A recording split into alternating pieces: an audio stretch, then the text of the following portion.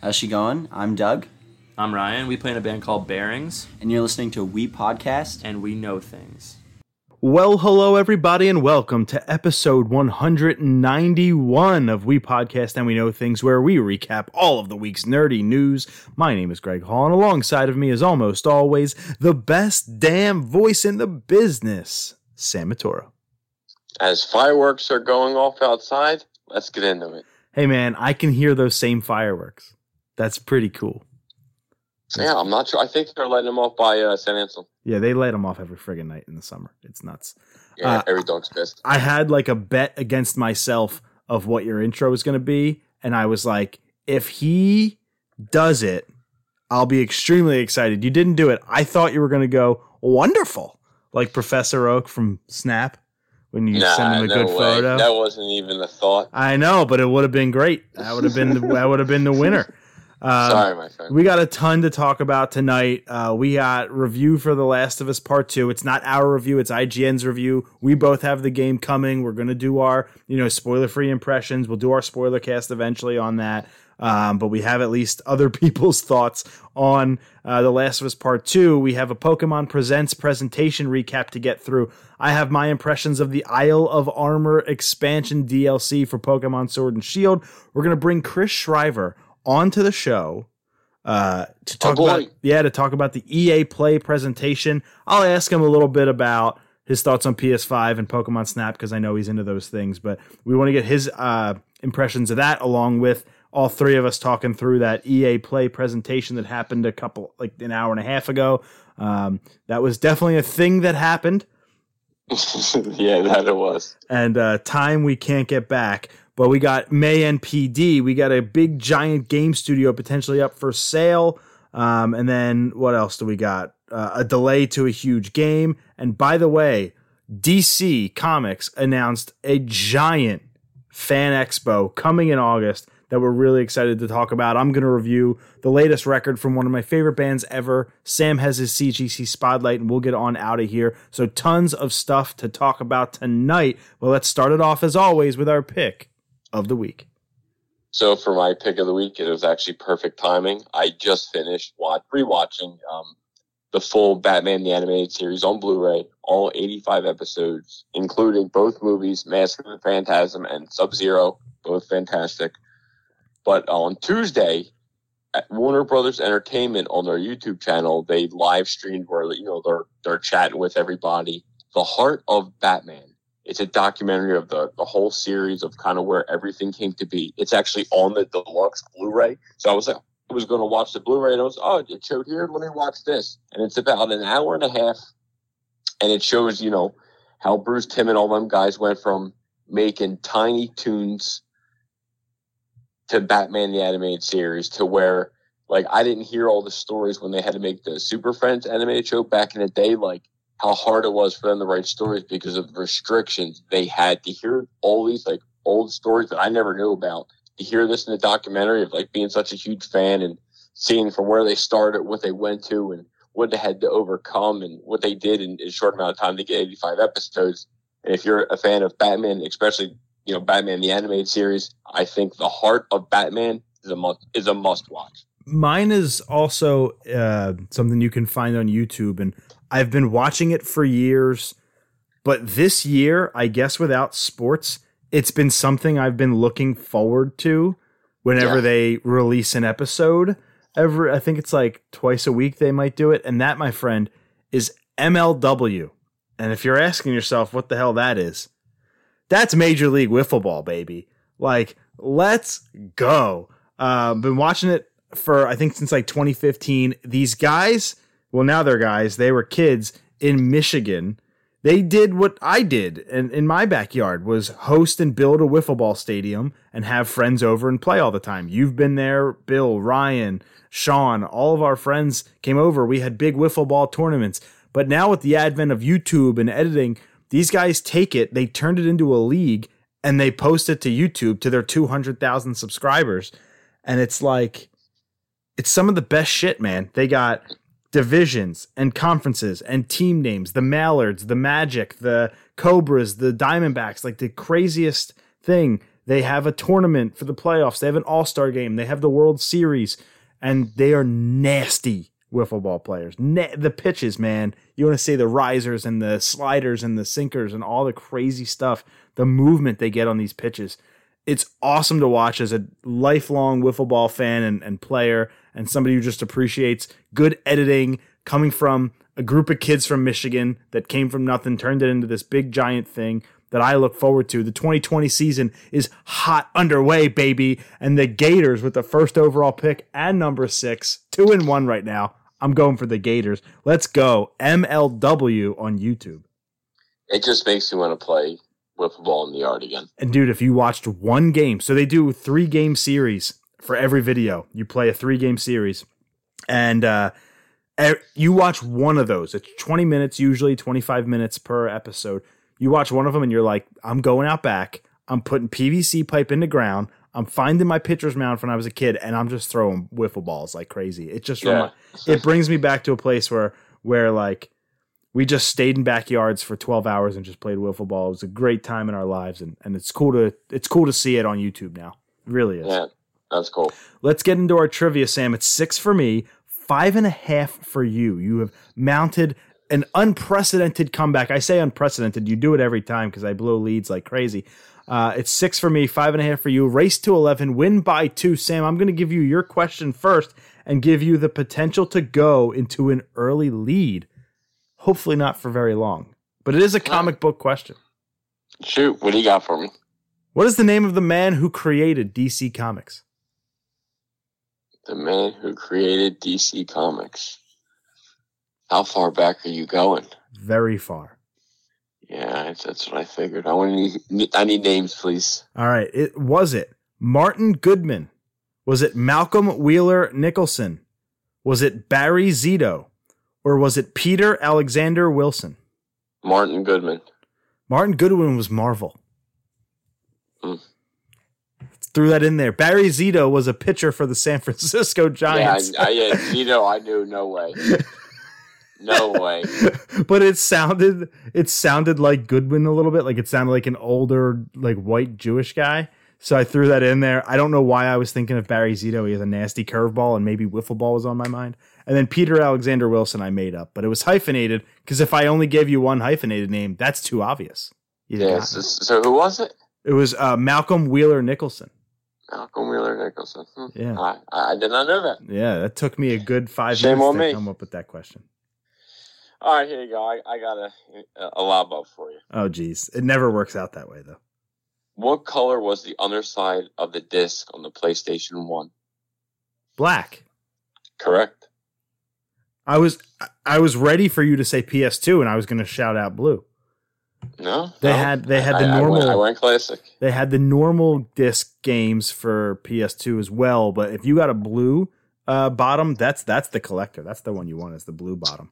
Right, I think I still have a few. Yeah, me too, man. The bouncer I think was one that comes to mind. But yeah, 7 for me. 7 for me. 5.5 for Sam. In our race to 11, win by 2. Thank you for that, Lob. I appreciate that. Of course, you need it if you need the belt. And I'll take over in gaming. We got some huge news, and we'll lead off with the big one. The Last of Us Part 2 is out now. And we have IGN's thoughts on it. And like I said, we have such a huge gaming section today that we're going to be here for a while talking games. So we hope you stick around for the whole thing. But here's IGN's thoughts on The Last of Us Part 2. It's lengthy, so strap in. The Last of Us Part 2 is a masterpiece worthy of its predecessor. Taking strides forward in nearly every way, Ellie steps into the spotlight and carries the sequel in a manner that feels like the culmination of everything that's made Naughty Dog's blockbuster storytelling so memorable since the original Uncharted on the PlayStation 3. It delivers a layered, emotionally shattering story on top of stealth and action gameplay that improves the first game's mechanics while integrating a bit more of Uncharted's greater mobility and action. While Part 2 is a thrilling adventure, it still makes time for a stunning, nuanced exploration of strength and fragility of the human spirit. The PlayStation 4 has one of its best exclusives in one of the generation's best games. Well, I know it gets a 10. Yeah, of course it gets a 10. I mean, we all knew it was coming. We saw the 9s and 10s across the board. We both pre-ordered it. I believe you're getting it tomorrow. I'm scheduled to get mine on Tuesday, which I'm okay with. That's not too bad.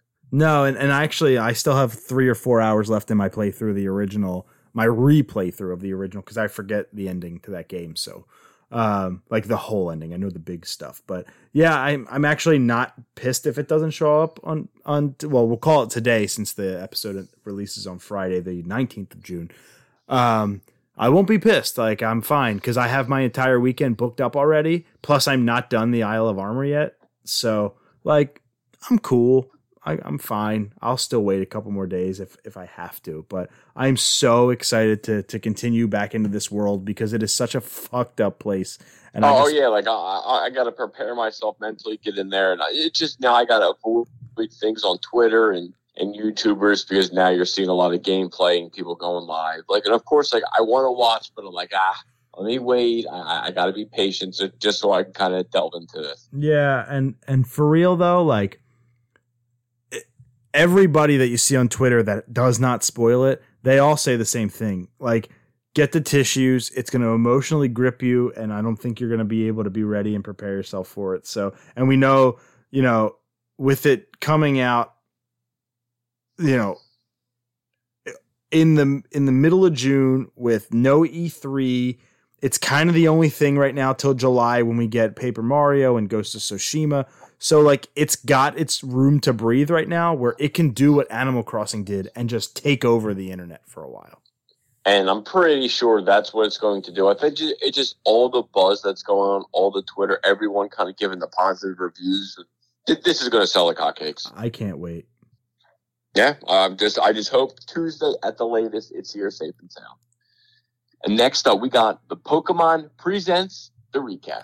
Yeah, this was an 11 or 12 minute presentation that the Pokemon Company put on, so not Nintendo. So it was not a Pokemon Direct. And when they said it was just Pokemon Presents, which I actually prefer, it kind of gives us the option to do. Short and sweet. It's like you can give us more than just games. And when they said Pokemon Presents, I was like, okay, we're getting anime news, we're getting movie news, we're getting whatever. So like that's what I expected.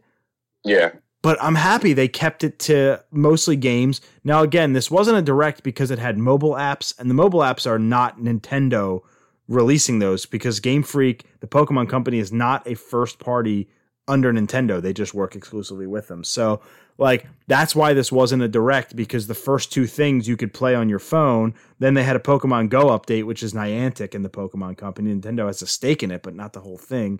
So I get it, and I actually prefer this way of the Pokemon Presents. Give them a little bit more pizzazz and keep the directs to like the bigger Nintendo stuff. But They started off with Pokemon Smile, and at that point I said, what the fuck? Like, what are we doing here?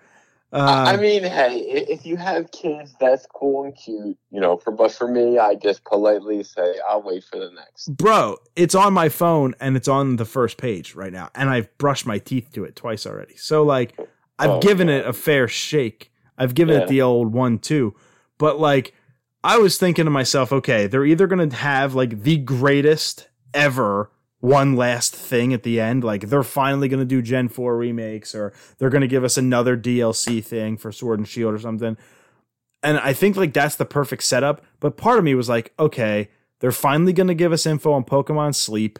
They're going to give us Detective Pikachu on Switch, and they're going to give us this, and then they're going to say, oh, and the Isle of Armor is out, peace out, and we're all going to hate them.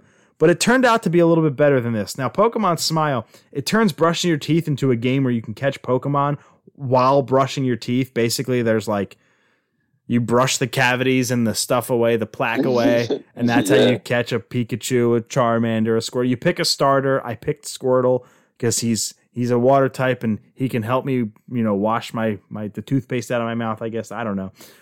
It is for kids, but I'm an adult, so fuck it. I'm playing it. My daughter's not old enough yet, so she'll play it eventually.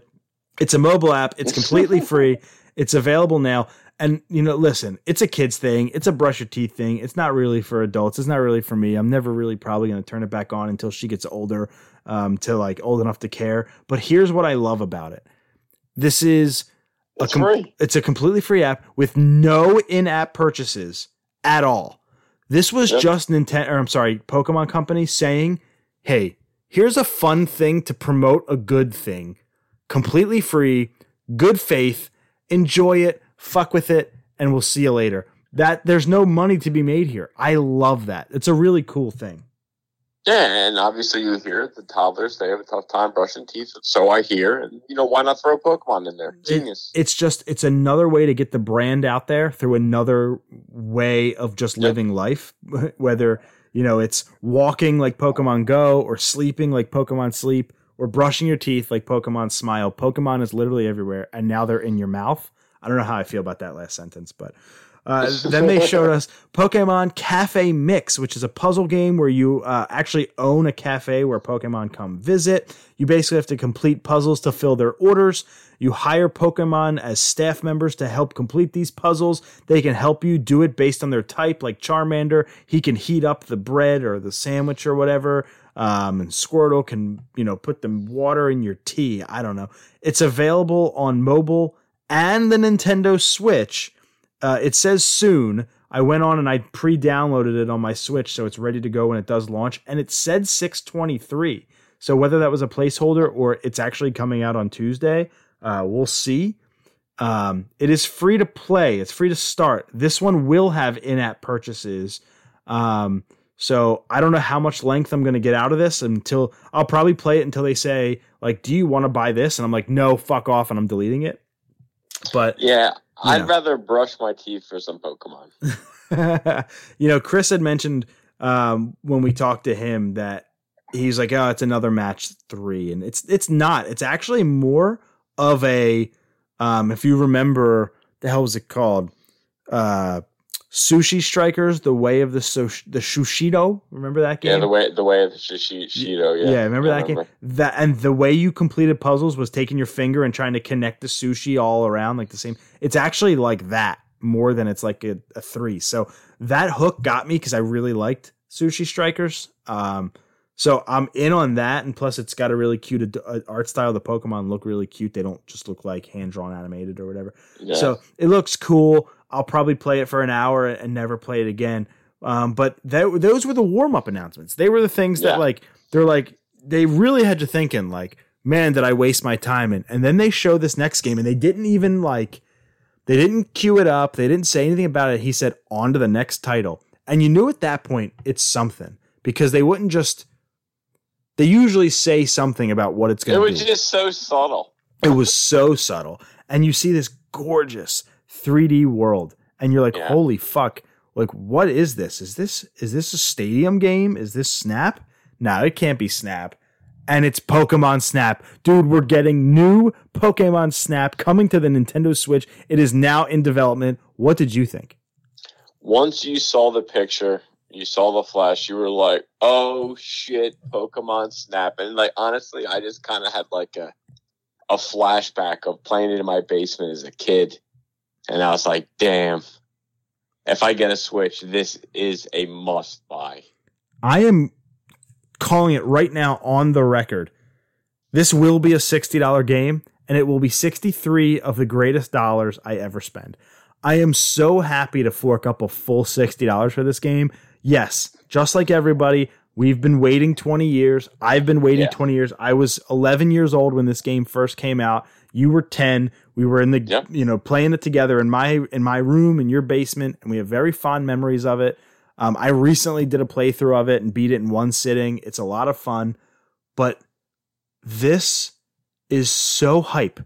What I hope it has, because it is still an on-rails photo game, is I really hope it has gyro controls where it's like motion sensor, where I can just move the controller to move the camera as opposed to my sticks. I would like that. I would really like that. That would be something where I'm immediately in.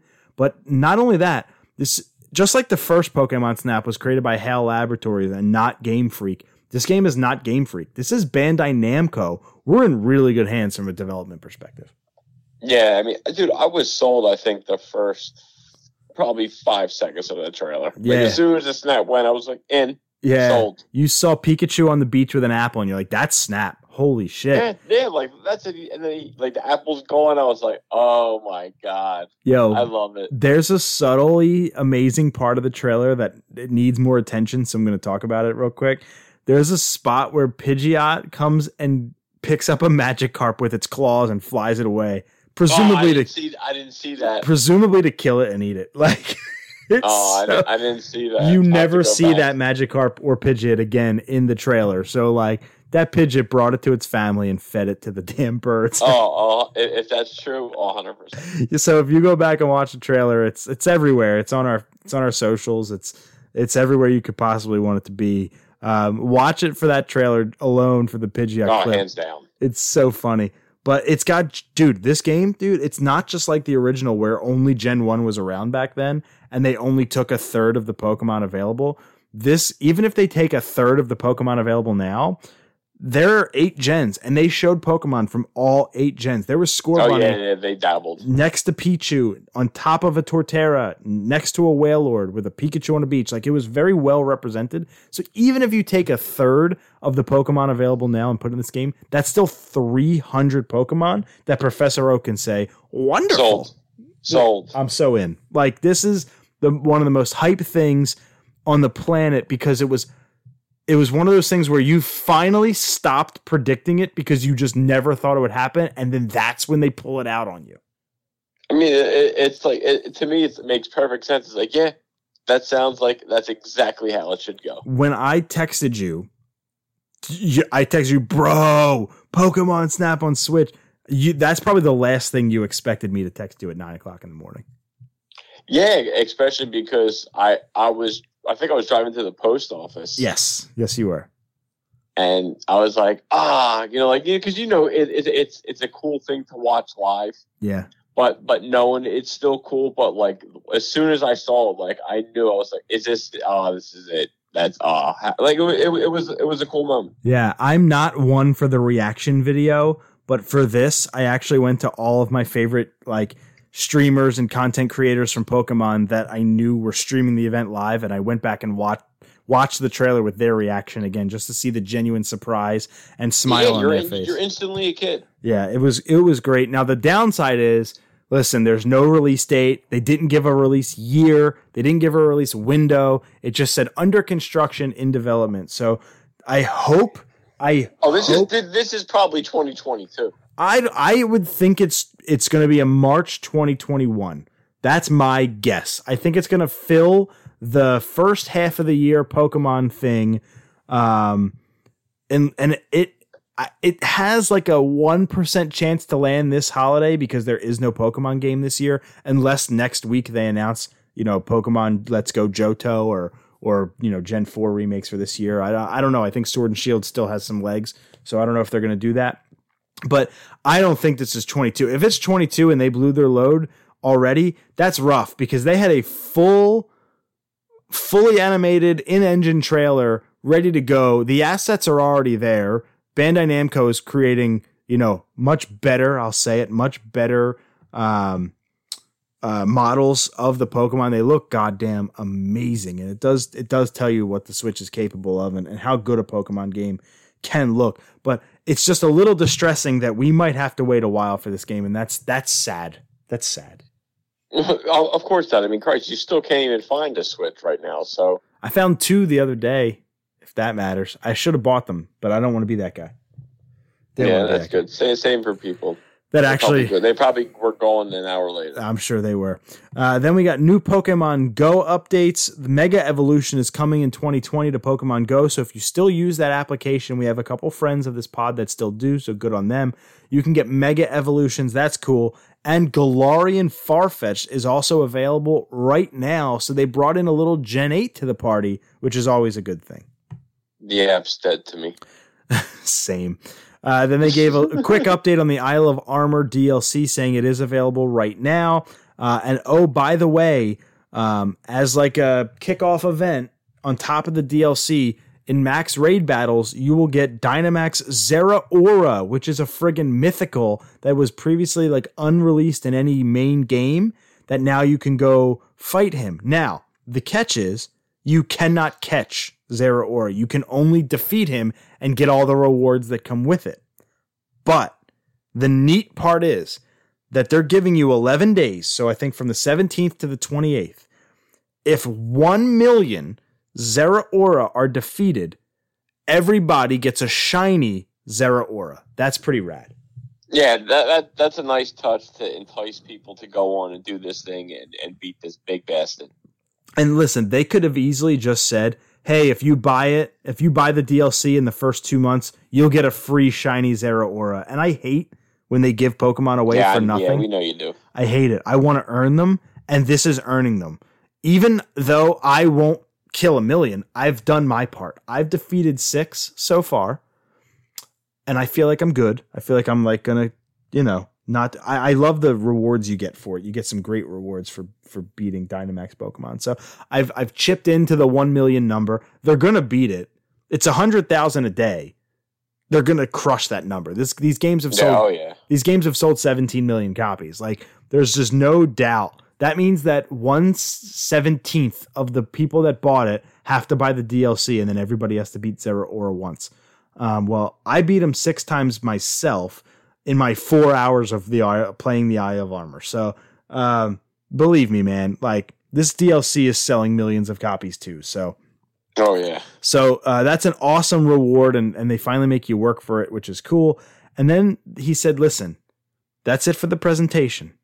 But we have one more giant thing that we're working on. And we are not announcing it now. Next week, the 24th of June, come back for another Pokemon Presents. And my friend, what a cock tease. We are getting Diamond and Pearl remakes, or we're getting Let's Go Johto. There is just no doubt in my mind. Yeah, and I believe you texted me saying about the Gen 2 or Gen 4 Pokemon. Gen 2, yeah, a lot of Johto Pokemon in the back of Ishihara. He had a lot of Gen 2 Pokemon behind him. So to me, I was like, you know what? That makes a lot of sense, and I think that will sell like crazy. So that would be cool. I would be hyped to see that. Yeah, I mean, Let's Go Pikachu and Eevee weren't bad games. They were a nice introduction to, playing a Pokemon game on my TV until Sword and Shield arrived. I liked the mechanic of throwing my Joy-Con and, stuff like that. And with the motion control, catching, it was fun. It was a nice little gimmick. And it was to go through Kanto in full 3D was pretty nice. I would be really jacked up if it was Johto. That would be cool. I prefer Diamond and Pearl remakes because I just played Soul Silver and Crystal, so I've been through Johto a lot. But if you go through Johto, that means there's 16 badges and you go through Kanto again. So I don't know if they would do that because that's another Kanto thing. Yeah. And they just released Let's Go Pikachu and Eevee a couple years ago. So I just don't know. The assets are already there, so they could do it pretty easily. I just don't know if they're going to go through Kanto yet again. I know Kanto is a smaller portion of the game, but we'll see. But no matter what, I'm really excited because, again, on next week's pod, we're going to have another Pokemon Presents with some even bigger news. I don't know if it'll be as big as Pokemon Snap because even if we got Gen 4 remakes, Pokemon Snap might take the cake for me because that is just such a thing we've all wanted for 20 years.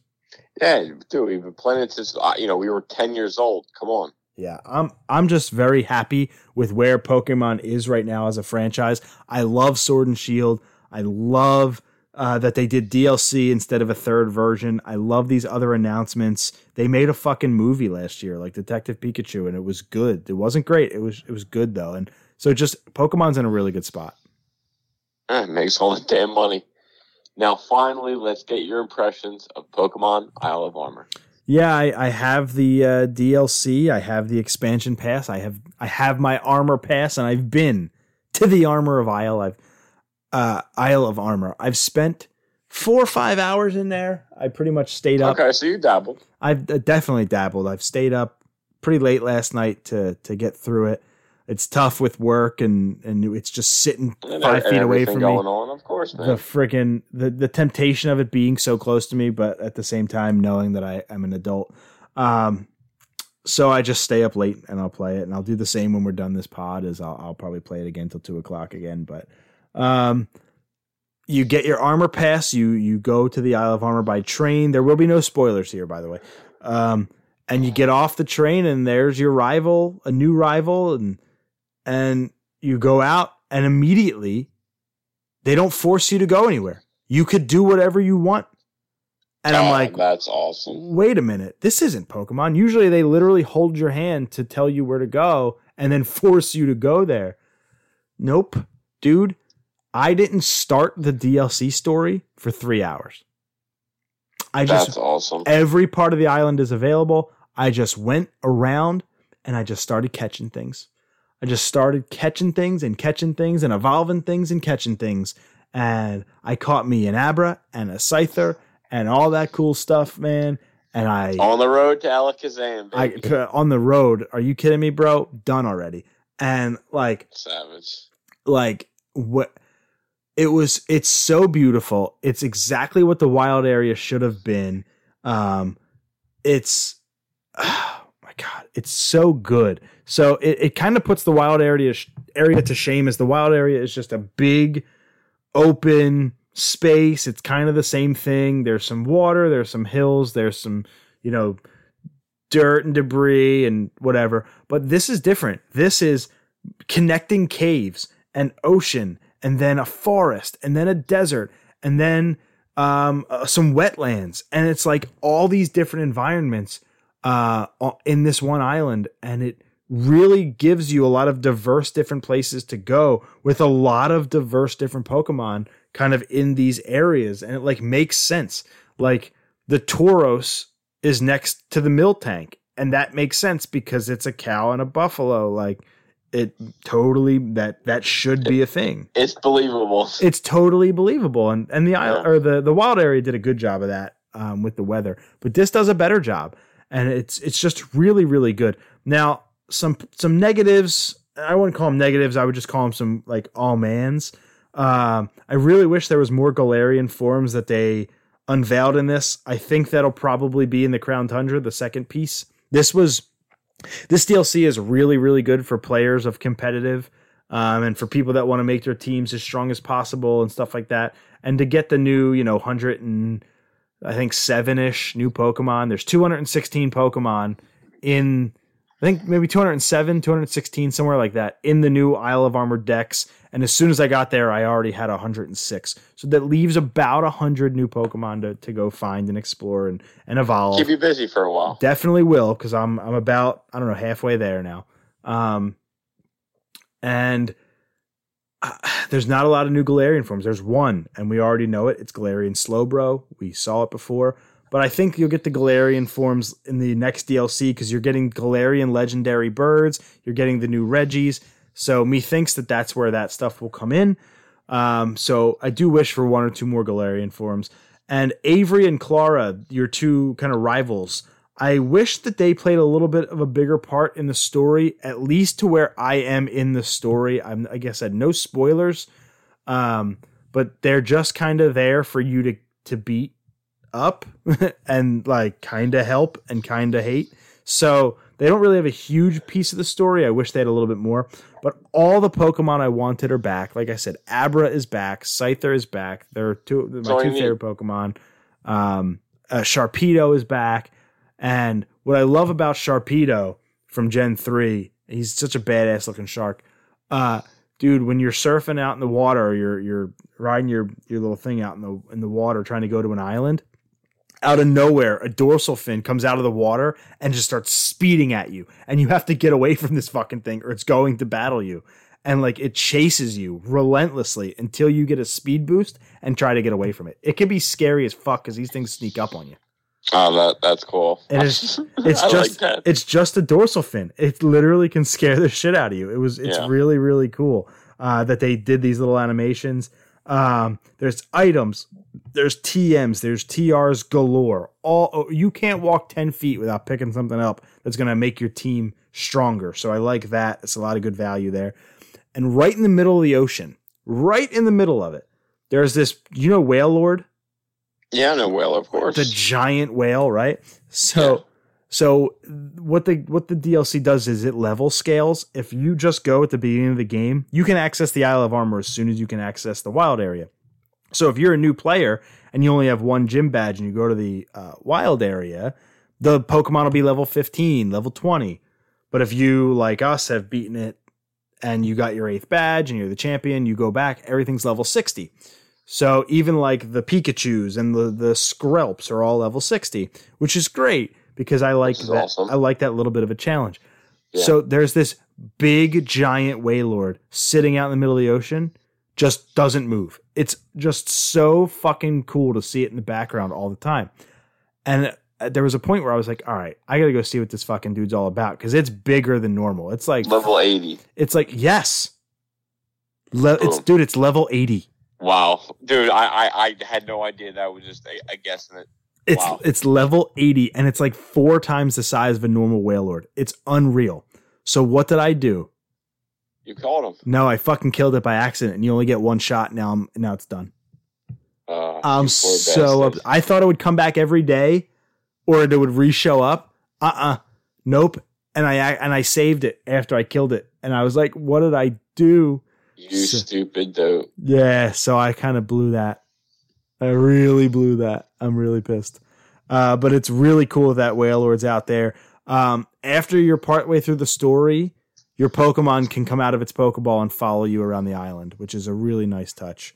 They finally got that right.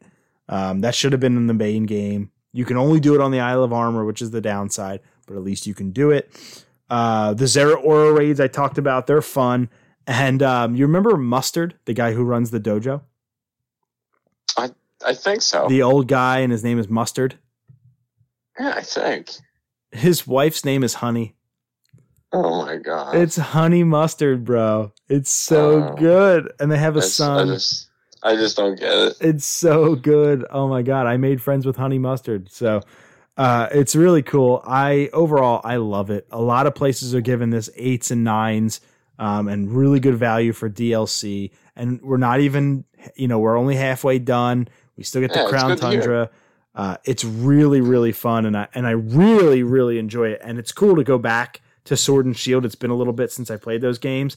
And it's cool because the 3 people that I played Sword and Shield along with, that we were chatting and trading and all that stuff, all got it too. So my text thread is back and we're all talking about it again and how whimsical it is and cool. So it kind of brought me back to playing Sword and Shield for the first time. It was a lot of fun. It was weird. I had to go through my party and put all my new Pokemon in and I'm like, holy shit, who did I use again and who's good? And so I actually rearranged that long. I have 32 boxes, right, of Pokemon. Jesus. They're not all filled. Only like half of them are filled. But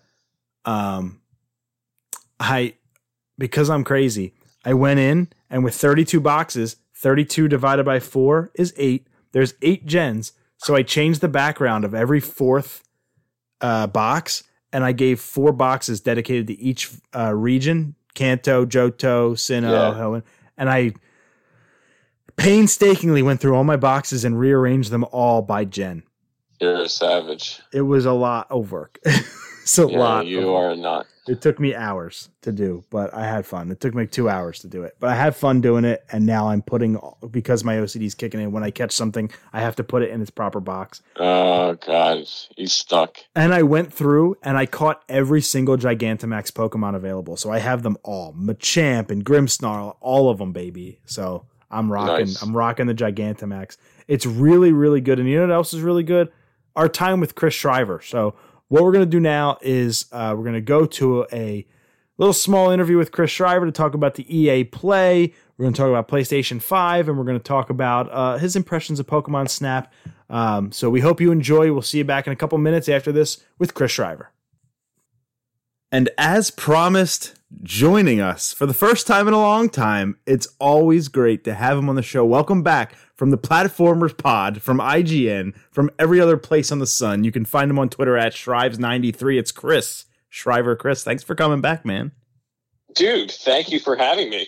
I love being on here. It's a lot of fun to have you back, and now we're doing this over the phone. Sam's over the telly, and you're over the telly, so we can't see each other. So I'll give you audio cues as to who can talk. But we wanted to bring you on for a little bit here, so the three of us can discuss the last couple weeks in gaming, at least the two of the big things that happened. Number one being the PlayStation 5, and number two being the EA Play 2020 that just wrapped up just minutes ago. So we want to talk about that today. But before we get into that EA Play, we need to know your opinion on the PS5. Oh, baby. The taco console of 2020. I mean, look, that thing could have looked any way, any shape, any form. Sony's got my dollars. Like, I'm gonna buy it regardless. Yep, I hear you 100%. Yeah, I mean, I'm very much like they are my first party studio. Or you know what I mean, console. Yeah. I want to be an Xbox kid again, and so far there hasn't. They still haven't given me any compelling reason to be one. So long as I have a PC, right? Yeah, sure. So yeah, I mean, I'm very excited for PS5. I think so far the launch lineup, and that presentation was it was very PlayStation. Like, it was just a lot of indies, or just games that you saw and you were like, cool. I have no idea what that is. Yeah. But I mean, Ratchet and Clank looks amazing. Spider-Man will be great. Yeah, I mean, I'm very, very excited for it. Are you going to get the CD version, or are you going to get the digital? Oh, I'll totally get the physical one. Yeah. I have too many physical PS4 games at this point. Same here. Yeah. I too want to be an Xbox kid again. I grew up with I was like an adult when it came out, but I love the 360. I even like the OG. The Xbox One is like my entertainment console, and they still have the opportunity to win us over in July when they really go heavy on their first party stuff. And if they do make an acquisition of WB Games, that would be enormous. But at the same time, like you said, it almost doesn't matter from a console perspective because all of their Xbox exclusives, I say that in quotes, are going to be available almost day and date on PC. So it's like you don't need it anymore. It's not like the go-to console. Right. I mean, the one thing that it has is that I'm not going to put a PC in my living room. Like, I'm not going to. Right. I'm never going to do that. Right. It's a convenience factor. Also, Xbox Live is the superior online service. If you ask me, it's the superior online service. No, it is. I think it's like you can't even debate that. Yeah. Just in terms of stability and everything. Like, their infrastructure is just insane. Yeah. Pretty soon you're going to have Microsoft Teams built into your Xbox Series X, and I'm excited about that. I'll take work calls while playing Halo. It'll be fun. So the PS5, it does look like a router and a taco had a baby. I do like it. I like it a lot better on its side. I thought I'd like it less on its side, but I think it looks really good laying down. It's on the side for me. You already talked. It looks like a Shelter from Pokemon. Yeah. You already mentioned some of the launch lineup games like Spider-Man, like Ratchet and Clank, and then you mentioned some of the indies, but you didn't mention Horizon. So how did that announcement strike you? I mean, I think we all kind of knew that was coming. Yeah. I'm very excited for it, but my problem with the first Horizon was like I think the story, the beginning of that game, like the first 5 hours of that game, were some of the most interesting storytelling, like, of this generation. Period. Sure. Then it finds a nice cliff. It finds a nice cliff to fall off. Yeah. Yeah. But when you find like they show that wall and it's like built into the mountain, and they're like, we don't know what it is. Like, I just remember being like so engrossed and wanting to know more about like how that world was set up.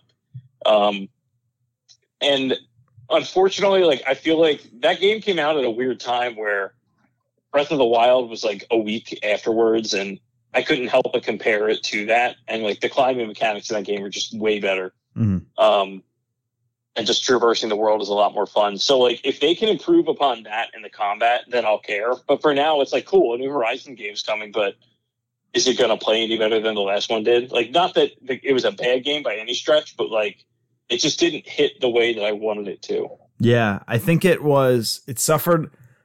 I don't want to say it suffered. I mean, it sold gangbusters. It's critically a darling and obviously was like the jewel and gem of the showcase for a lot of people. So I don't want to downplay anything about Horizon, but I feel the exact same way that you did. I actually stopped playing it 7 hours in and got rid of it because I was just like, I don't have any interest in continuing this story. I actually just picked up Days Gone because I feel like that game is a little underrated and I want to give that game a shot. So like, my PlayStation exclusive blood is boiling right now. I'm excited. I'm jazzed. I'm juiced. I'm ready to roll, especially with The Last of Us 2 launching in just 4 hours.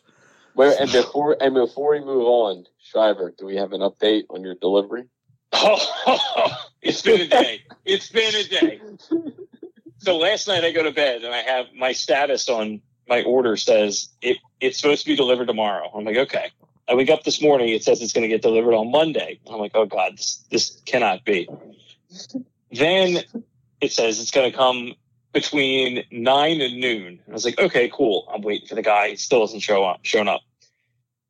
I checked my phone. We were dealing with the thing with work, and I checked it, and it says delivered. I was like, oh my God. And I sprinted downstairs, and it's not there. Oh, Jesus Christ. Yeah. Someone stole your package. The worst. FedEx notoriously will mark packages as delivered and then deliver them the next day. I assume so they don't get in trouble. UPS is the same way. I've had that done to me recently. Same exact thing. It says delivered next day. Boom, got it. But at least you'll hopefully get it on the day of release. So hopefully all is well. Dude, I hope so. Because you're gonna read about me on the news if this game doesn't show up. Like, it's gonna be bad. Well, at least you did the responsible thing and took off Monday, not tomorrow. That's right. Yeah, good move. Good move. All right, let's get into this EA play. I thought we'd have... So before we started recording, Shrive, you made a really good point of... I thought we'd have more to talk about, but it is EA after all. So, I don't know. I guess I was just hoping for a redemption year, and I'm waiting for that one year where EA finally realizes that they have the power to be a bigger player than they are, even though they're already one of the biggest players. So, was excited for this. I mean, a little bit is because E3 was canceled. A little bit is because we're all home and we're just clamoring for any sort of news. I mean, there's a toothbrushing game that I downloaded because I'm so fucking thirsty for news.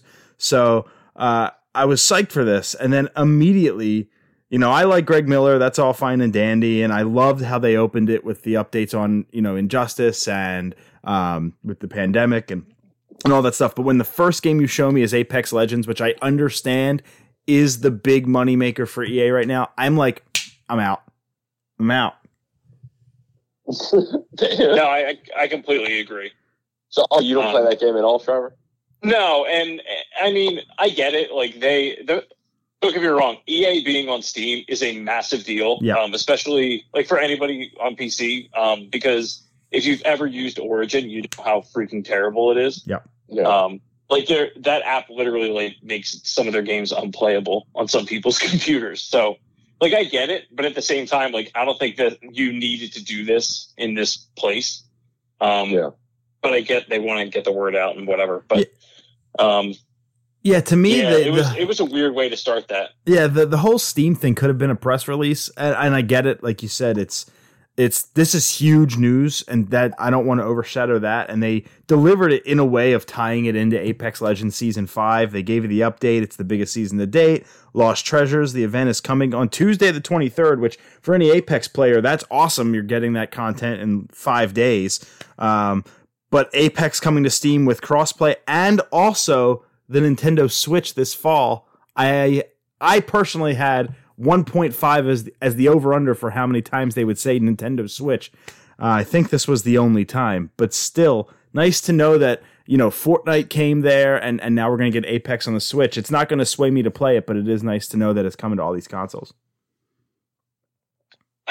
I'm cautiously optimistic to see how that game runs on a Switch.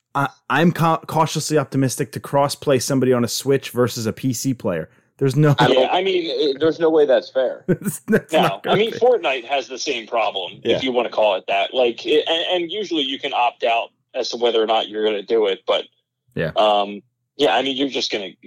not going to do as well typically. I was just say you're going to get annihilated. The Switch is actually home to a lot of Fortnite players, just because obviously the portability thing, you can play it on the go, and I like that idea, that aspect of playing Apex on the go and from my couch without my television. The game to me is just it's Overwatch mixed with Fortnite, and there's some cool stuff in there, but that's really all it is to me. It's the character shooter, and I'm just over it at this point. Yeah. What about The Sims 4? That's now coming to Steam right now. It's a game that exists. I mean, and this is the thing. Like, this is my problem with a lot of EA games, and maybe I'm just getting like older and just don't care. But like, so many of these franchises, it's the same. It's like, the iterated game in a series of games that's been coming out for like literally my entire lifetime. Mm-hmm.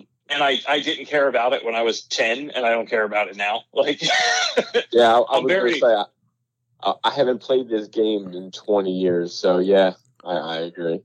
Don't get me wrong, I'm very excited for the fans of these games. It's not my cup of tea. It's one of those things where it was just another example during this presentation where the lead up, the build up was longer than the news or any gameplay that could have followed it, because you had, the diversity trailer with all the people, telling and sharing their stories, which was great. It was heartwarming. It was great. But then you show no gameplay, just, all right, by the way, it's on Steam, which again, I don't want to overshadow how enormous that is that EA, who has their own online service in Origins, is moving games to the dominant platform for PC gamers. I don't want to overshadow that. But it's just The Sims. And then they said even more games are coming to Steam, with Titanfall 2 and Dead Space 3 and A Way Out. And actually, they did mention Nintendo Switch again, because they said 7 EA games are coming to Switch in 2020. I was going to say, I thought they said Nintendo Switch a few times. Yeah, that was the other time. 7 games coming to Switch this year from EA. They didn't say which games. Methinks we're getting a Madden port.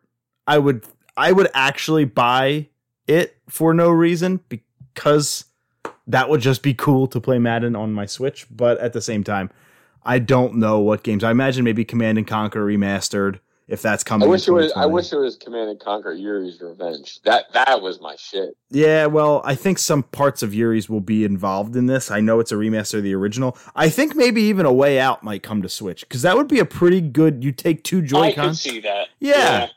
That would actually be a really cool co-op experience. It just sucks because Nintendo Online is trash and they don't have chat except for through the app. So I can see some challenges with that. Then you saw Command & Conquer Remastered gameplay. It was previously announced. We never really saw gameplay yet, if ever, maybe once. So that was just a retread. Then they went into the first real big reveals / announcements, and it was for EA Originals, and they started off in the right place. In my opinion. Out of the 3 games they really showcased, they went with Hazelight Studios first. They brought out Joseph Fares to do his thing. I'm sure if you watched it, you now know who he is. The guy that said F the Oscars multiple times on the Game Awards stage and became a cult hero in the gaming landscape. He created A Way Out, which Shriver and I both bought, and we said we were going to play together. We never did. You bastards. We never did. Still sitting on my Xbox. Just waiting. Same, dude. And I really want to play it because it does look amazing, and I don't know the ending. It was not spoiled for me. Yeah, me either. So I would love to still do that, but he announced the game. Get your shit together. Based on one of my favorite movies ever, It Takes Two, with the Olsen twins. It's called It Takes Two. It's basically a girl's going through divorce. She creates these 2 dolls. These dolls come to life in a 3D action platformer coming 2021, but it's going to have that Joseph Fares kind of look and feel to it that made me extremely excited. Did they? I had stepped out at that point, I think, to go look for the package. Did they show any gameplay? Because I caught the end of that. They showed an in-engine trailer. They didn't show any gameplay. Okay. I just wanted to make sure I didn't miss anything with that. I thought it looked okay. I can appreciate it for what it is, but for me, it's like you said before, not my cup of tea.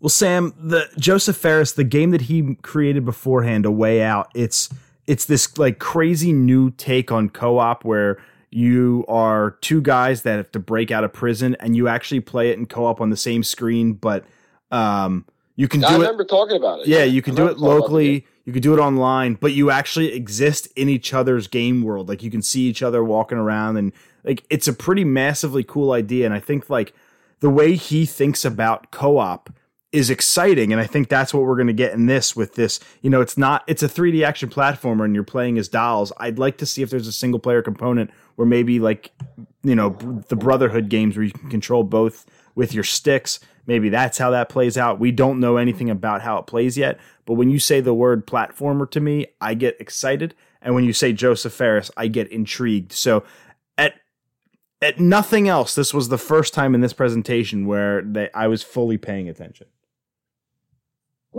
Okay, interesting. What about Lost in Random, guys? What did you think about Lost in Random? It's like The Nightmare Before Christmas comes to a video game. Yeah, that's the first thing I thought of. Yeah, I love the visuals. 2021. What'd you think of this? I definitely, I don't know if you remember this game, Alice Madness Returns. Mm-hmm. It was it was last gen. Mm-hmm. It was like a 3D platformer. Obviously I got like Tim Burton vibes from it, but it reminded me a lot of that. Just that kind of weird, creepy feel. And I was thinking about if I remember playing that game and thinking like, this is such a cool world, that I could see myself being in for like maybe 5 to 8 hours and then being immediately like, okay, I'm over this. Yeah. Just because I feel like that type of like aesthetic just doesn't, for me, it just doesn't sit well if it goes on for that long. But if they do it right, I think it could be a really unique game, especially coming from EA. Yeah. Yeah, it's like you can appreciate that game, just you can't play it for long. But I also think it's probably a smaller title, so it might be an 8-hour game max anyway. So that's what I'm hoping. They might milk the cow, but know when the milk is up and dry and kind of end it where it needs to end. Like I think of like Inside and Limbo. Those games are perfect, and they're also kind of short. Like you can beat them in 2 hours, but it's the coolest 2 hours you'll spend. Like Journey and Flower. So like they might do something like that where they don't overstay their welcome, and you kind of just feel like you're in a Tim Burton movie, and with a dice with dicey the die. I'm cool with that too. It did look pretty neat. It did not make my list for the top 3 that we'll get into at the end here of top 3 games, but it was close strictly because of that art style. Can't go wrong. What'd you think of GoldenEye, rocket launchers only, comes to Fortnite mixed with Overwatch in Rocket Arena, a rockets only shooter? You want to talk about, and I feel like I'm just like crapping all over this conference, which like there were things in it I like, I swear to God, but like I'm just so over that whole aesthetic of like I don't like arena shooters. I don't like the super cartoony stuff. Like I don't want to look at another Fortnite screenshot for the rest of my life. Yeah. And I feel like this game was developed and then retuned in direct response to Fortnite, obviously. Trying to ride that train. Like even the camera perspective is like so close. Like they don't. It doesn't feel like they did enough to try and separate themselves from that. Well, you look at something like Destruction All-Stars last week on the PS5. It's the same thing. It's Twisted Metal meets Fortnite, and everything is trying to copy that Fortnite art style. And when Fortnite came out, I gave that art style props. When I was first seeing that art style, I was like, hell yeah, because Fortnite originally was a tower defense game. And they they completely rebuilt that game into the juggernaut that it is today. And I give a lot of props to that art style up front. But, obviously with gaming being a parody thing and, everybody's trying to kind of capitalize on that art style craze and selling the merch and selling this, selling that. It's just another one. And it's 3v3, which I can actually appreciate. That's with the Rocket League piece of it, because Rocket League's 3v3. So there's your Rocket League piece. It's crossplay, which is neat. It's current gen, no Nintendo Switch. But what struck me is that it comes out in less than a month. It comes out July 14th, which I actually think is a positive, because at least they don't have to wait until 2021 when potentially this Fortnite art style gets even more played out. No, I think it's smart that they're dropping it sooner rather than later. And honestly, this has been on the back burner in that studio. Not on the back burner, but like from what I understand, like they completely they made a lot of changes to this game to make sure that it was more unique and ready to go sooner rather than later. Because they kind of fell off the face of the earth for a little bit from what I've read, but. Mm-hmm. Sam, I'm assuming you feel the same way about this game. Oh, 100%. Well, hopefully we all like the next game that was shown, and that was Star Wars Squadrons. We saw the debut trailer on Monday. We got the announcement last Friday, but we did not see any gameplay. I mean, of course, they did what they do, and they replayed the trailer before they showed us gameplay because that's a good idea. But they showed us first gameplay of Star Wars Squadrons. You're playing with different classes of ships, which I thought was a nice touch. There's a multiplayer aspect. It's all in VR, and it's going to have a single-player campaign where you play as a little bit of the Resistance and a little bit of the Empire. What did you guys think of the first gameplay of Squadrons? Before we even get started, does it come out for PS5? Because I don't think I saw that. No, it's October 2nd on current-gen consoles. Okay, just wanted to make You sure. gotta imagine they're gonna port that, right? Or I guess they would have said that. No, because every that's game what I'm for saying. PS4, I would have thought I would have saw the PS5 logo. Oh yeah, PS4 No, games you are know going to what? be Yeah, played right, you're natively. So Yeah, you you're can right. just put it into your PS5 and play it. I'm sure they'll do an enhanced, up-res of it when you put it in, but this is the next gen anymore. You don't need PS5 ports. You just put it in and it does it. yeah. So, Yeah, true. I can't wait for this game. yeah. I mean, this is probably either everyone's favorite, one or two favorite of the whole freaking thing. You get in, look gorgeous. And it wasn't even a new announcement. I almost would have rather them saved it and would have debuted the game tonight as opposed to showing it to us Monday. I get why you did it Monday. It got more people watching tonight because they promised gameplay. So I get it. But in the Monday through Thursday time lapse of these last couple of days, they were not extremely overtly all about it on social media to get people more aware that it was even going to be there tonight and get ready. I didn't see a lot of that on social media. And they have millions of followers on EA Star Wars Twitters and Facebooks and stuff like that. So, this looked great, but can you imagine the hype levels if this game was actually just announced tonight as opposed to on Monday and you showed us that gameplay? Would have been phenomenal. No, you're right. And don't get me wrong, it looked phenomenal. And I'm very, very, very happy, selfishly, to say that this is awesome that it's a $40 title, but that does tell me that that campaign's not going to have much meat on its bones, and the modes and all these things. There might be microtransactions later on in this game that turn that $40 price tag into the 60, into the 80. I don't know that I agree with that necessarily. Okay.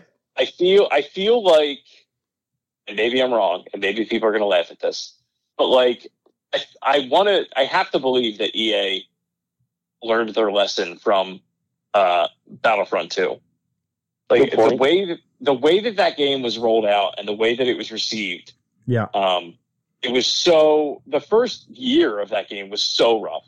Yeah. And then for them to come out over the next 2 or 3 years and roll out these free content updates. I mean, that game is so fully fleshed out now and has so much to offer. I feel like a lot of people came back to it and have gotten a lot out of it since then. So I hope that they're trying to talk, like, they know that game is going to sell gangbusters because it's Star Wars. And if you have VR, like even like PSVR, it's not great, but it's the VR you have, Mm-hmm. Versus having like an Oculus Rift S or a Valve Index. Like there's a lot of potential there. And if you I don't know if you got to try it, Greg. I don't know if you have PSVR. I do not. Okay. So in Battlefront 2, they had a demo it was like a proof of concept thing that they did where it was probably like 15 minutes long where you flew an X-Wing and like got to shoot a bunch of stuff. I did play that. My brother-in-law has a PSVR, so I got to play that. Oh, okay. Made me so sick I a little imagine bit. it's a souped up version of that, obviously. Yeah, and I love listen, we don't have a great Star Wars pilot style game. We just don't have it. Especially that one that looks this great and beautiful. So I'm excited for that portion of it. The only thing, I get that EA is kind of the glue here between the two games, but one is DICE and one is Motive. It's two different studios. So I wonder how much they have influence and say on a microtransaction strategy. Right. Versus EA coming over the top and saying, no, it's our way and you kind of got to just do it. So I just don't know. If this was DICE, I'd be like, yeah, sure, you're right. Because they definitely, I mean, you can pick up Battlefront 2 now for $10 and it's a $60 game. Like that game still packs a ton of value. So I get it, but with it being Motive making it, I just don't know. But $40 is an attractive price point regardless. I mean, even if you give us some shortened content, $40 doesn't make you feel like, oh shit, I just wasted 60. Yeah, it doesn't hurt as bad as 60. Come on. Yeah. Crazy enough, we're almost done. It was about 45-minute presentation. Quick, yeah. Gentlemen, guess what my fiance just walked into my office with? The Last of Us Part 2, baby. Just tell us how beautiful it looks. I love you a lot. I love you more than life itself. Dude, what a cool moment! Like to start it, like you tell us about it, and he gets it live. How cool is that? Take it out of the package. You got to take it out of the package. You got to let us know. Yeah, it's like what's in the box? What's in the box? Jess said she thinks a stranger or it was delivered at the wrong house because a stranger just dropped it off. Oh, well, good for that stranger. Yeah, good. Wow, that's wild. Thank you. That's awesome. That is wild. Well, we know what Chris is doing after this. Well, he won't be able to. You won't. Well, you won't be able to play until midnight, though, right? It'll be locked. Well, so I'll install the disc tonight. Yeah. Because it comes on 2 discs if you buy it physical because it's like 100 gig. Yeah, I have it. I'm gonna have to delete shit. Oh, but God. I got the Ellie edition, so I'll be unboxing that and proudly displaying it in my office. Yeah. Oh, did you get the $2,300 guitar? I put it on my wish list for my wedding. If anyone would like to buy it for me, I wouldn't be upset. What a cool moment in the history of We Podcast So We Know Things. Like a phoenix rising from the ashes, Chris gets his game that doesn't even come out until tomorrow before all of us. That's pretty sick. The world is a weird place. If it had to be anybody, I'm glad it's you, Chris. Thanks, buddy. I'm going to fly through the next little bit here because I can probably imagine that none of us give a shit. So they went, Lamar Jackson, quarterback of the Baltimore Ravens, came on. He said, let's introduce you to the next generation of EA Sports. They showed FIFA. They showed Madden. No gameplay, just in-engine trailers. No mention of NHL, which did me a little bit dirty. A little pissed about that. I get it. And then they went into some next-gen announcements. Now, they didn't really announce any announcements. They said that Criterion, BioWare, DICE, and Motive are all working on games, but then there were no formal announcements of those games. I was expecting a Mass Effect trilogy remastered. Maybe not expecting, maybe hoping for. I heard a lot of people were hoping. A lot of people were. And we didn't get it. We didn't really get anything. We just got, hey, these 4 studios are working on stuff. So probably Dragon Age, I'd imagine, for BioWare.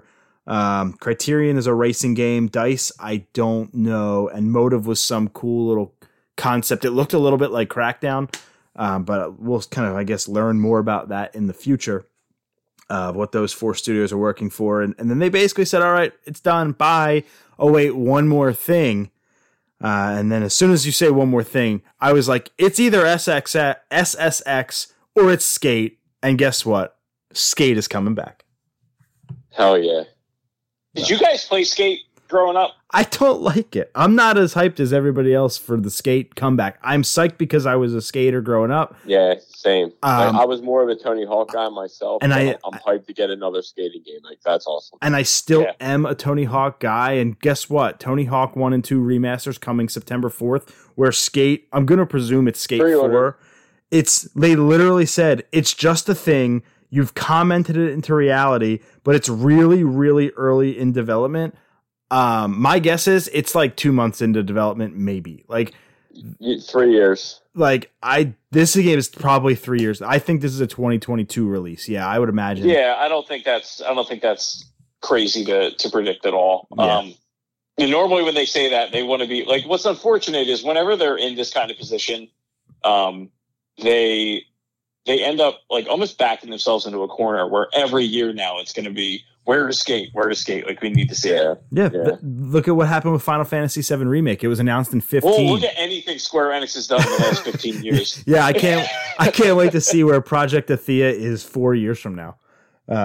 It probably still will have it'll probably still have a working title, project name. So Yeah, Skate. Well, the thing is, next year at EA Play, will we get our first trailer? Then the next year, will we get our first gameplay? And then next year, will we get a release date? So, like, we're still a ways away from Skate 4, and I'm assuming that if Tony Hawk 1 and 2 does well critically and commercially, that they're going to make another Tony Hawk game, and they may already be. So I feel like the Tony Hawk Skate war is going to come back, which is just a good thing for skaters and skating games, and I'm still a skate rat. Awesome. So it's a good thing, and of course I'll play Skate 4.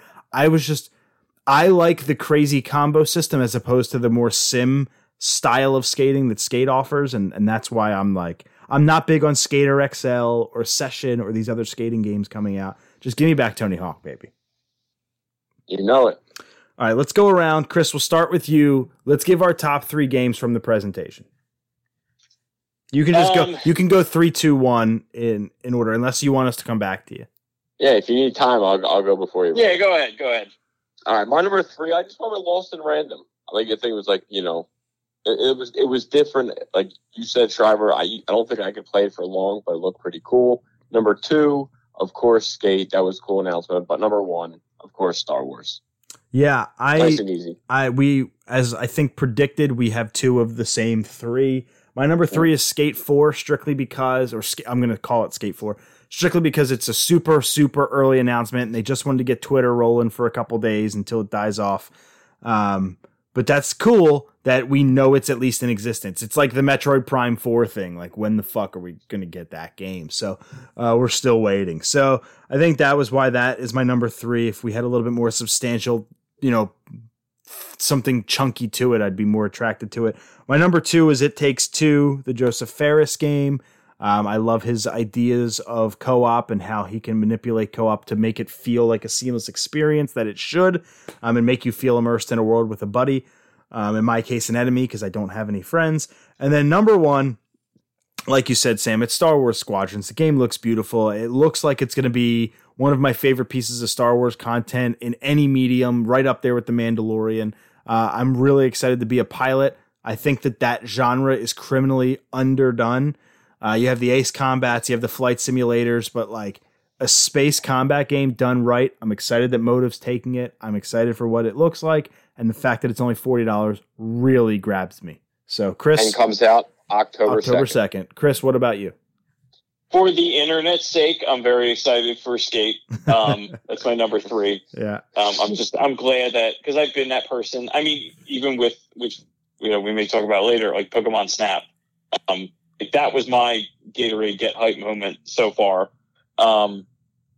Outside of this conference, at least over the past couple weeks.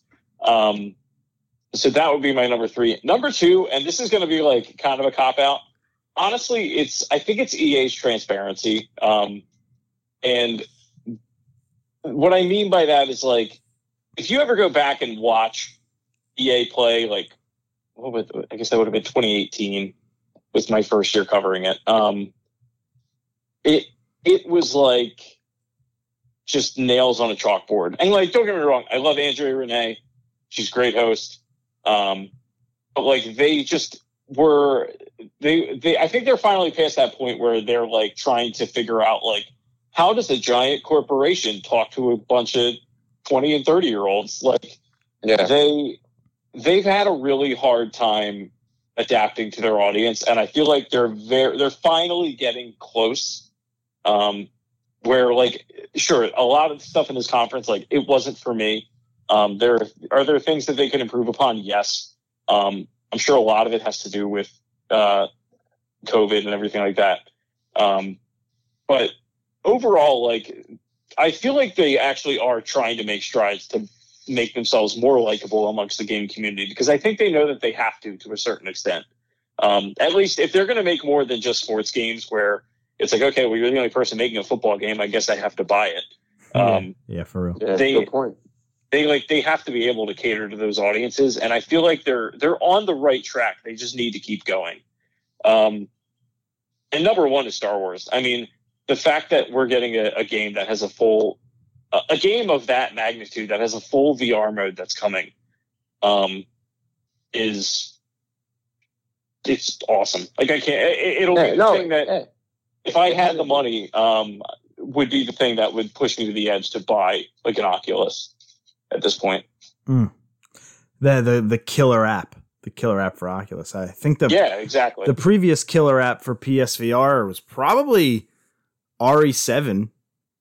Or Beat Saber. That's what I play on it most. Super hot, but that's available on a lot of things. I think Iron Man VR is going to be a good seller. I don't know if it's going to move a lot of units with PS5 right around the corner, but when you have to drop, $500-$600 on that or whatever that's going to look like. But I'm excited for July 3rd for Iron Man VR for that. But Chris, before we let you go, Sam and I already talked about it earlier in the pod, but we asked you before we started, hey, are you a Snap guy? And we want to get your impressions on new Pokemon Snap.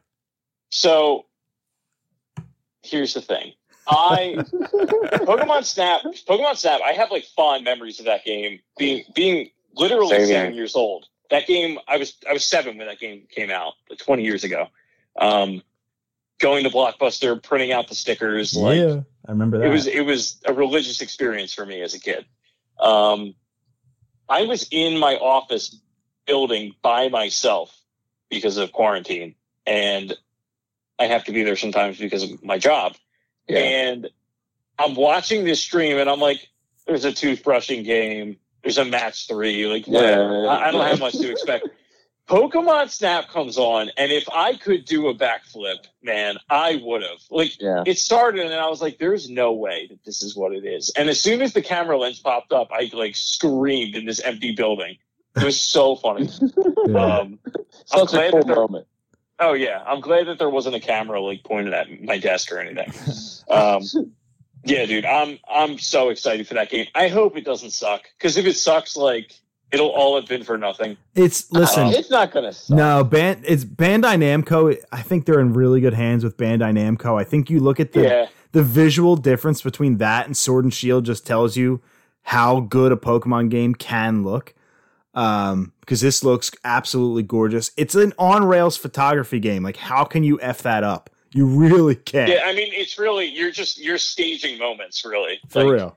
It's pretty hard to mess up. And who doesn't love Pokemon? Right, and give me good, puzzles. Give me good, secret paths. Give me 300 Pokemon. I don't need all 800, but the first game only had, 63, 64. So, give me 3-4 times that. They had Pokemon in that trailer from Gens 1 all the way through 8, so we know we're going to get good representation across the board. This game just screams at me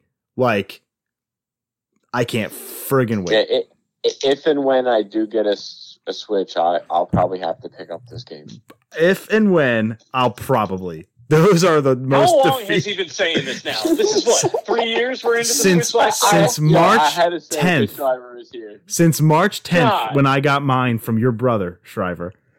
Oh my God! That is when this thing looks pretty cool. Maybe I'll get one someday. Yo, Chris, now the PS5's coming out. I got bigger fish to fry. Whatever, man. What a jabroni! Right? Chris, dude, I'll get it one of these days. It was so great, man, having you back on the show. We really appreciate it, and we hope you're staying safe. And please enjoy The Last of Us Part 2. I will. I just peeled off the last piece of tape on the cardboard box. I'm very excited. Oh my God, man! Thanks for having me again, guys. Really. Yeah, it was a pleasure. Next up, we got our favorite. We got the May NPD. Yeah, and before we start that, just a quick thanks to Chris for coming on. It's always great to see him.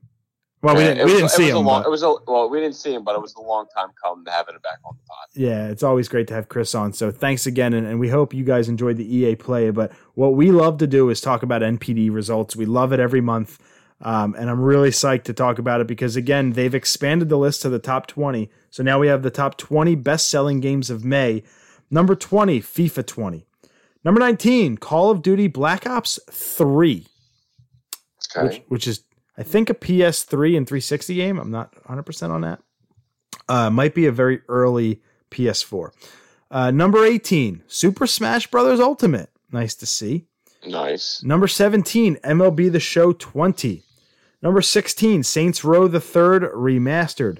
Number 15, Minecraft Dungeons. Number 14, Xenoblade Chronicles Definitive Edition. So and not a top 10 spot for Xenoblade, but it also came out very late in the month. It came out on May 29th and is number 14 on the list. So it only had 2 days on the friggin' charts. So good for Xenoblade. Still impressive. Very, very impressive. Number 13, Need for Speed Heat. Number 12, Mario Kart 8 Deluxe. Hey. Number 11, Madden NFL 20, which is crazy that game did not make the top 10 and we're in the summer. Yeah. I know 21's coming out soon, but still, that's pretty nuts. Number 10, Star Wars Jedi Fallen Order. Number 9, Assassin's Creed Odyssey. Number 8, the Final Fantasy VII Remake. Number Nice. and as a PlayStation exclusive. Number 7, Minecraft. Number 6, Red Dead Redemption 2 comes back to the list. Number 5, Mortal Kombat 11. As we know, Aftermath, the DLC came out, so that definitely bumped the sales pretty heavily there. Number 4, NBA 2K20.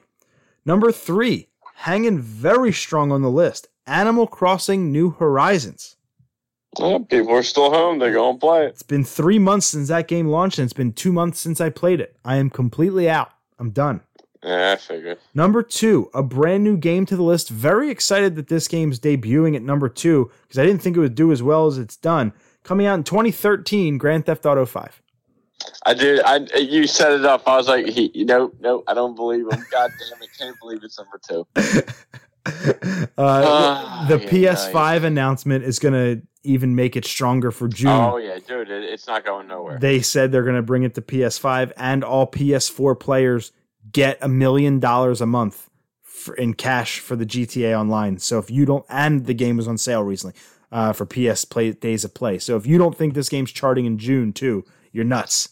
Oh, yeah. There will be a lot of PlayStation exclusives charting in June because of that sale. There were some nasty good sales, like nasty good. I wouldn't be surprised if like Resident Evil 7 or Days Gone like charts at 17 or 18 because of how cheap they were. They were $10. Just the deals. Yeah. They were wow. $10. Like I bought Days Gone, I got it for free because I got a $20 gift card, so I got it for free. That's nuts.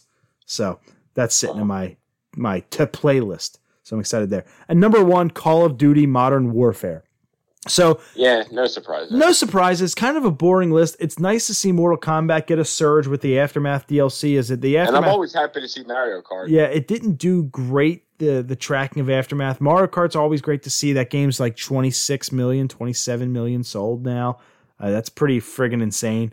So not a ton there to surprise. Nice to see Final Fantasy hanging into the top 10 for being a PlayStation exclusive. I would have thought it would have been higher because the game only came out in April, but you know what? At least it's on the list, so you kind of take it as you can. Yeah.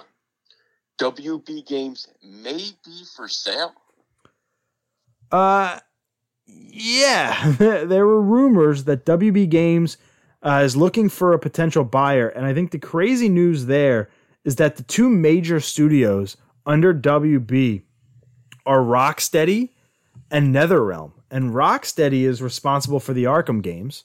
Yeah. And now not the new one. Whenever that new Batman game comes out, that's going to be WB Montreal, which still would be, I believe, under this sale because it's a WB Games studio. And NetherRealm is Injustice and Mortal Kombat. So with Street Fighter V being a PlayStation exclusive, if Xbox can step up and purchase, because if anybody can, Microsoft or Sony can definitely do it. If they step up and make WB Games a first-party studio, and you have Mortal Kombat, Injustice, and the Batman Arkham games as Xbox exclusives, you've just won the console war, or at least come really close. I hear what you're saying, but I just don't see it happening. Why not? If someone's going to buy it, why wouldn't the 2 biggest horses in the race be there to buy it? I mean, it makes sense. It should, but I don't know if it's going to happen or not. I think that the more logical buyers are 2K, are Activision, like the Activision Blizzard, EA, maybe, I don't know. But they're like the big players that could. I just think it would be a pipe dream.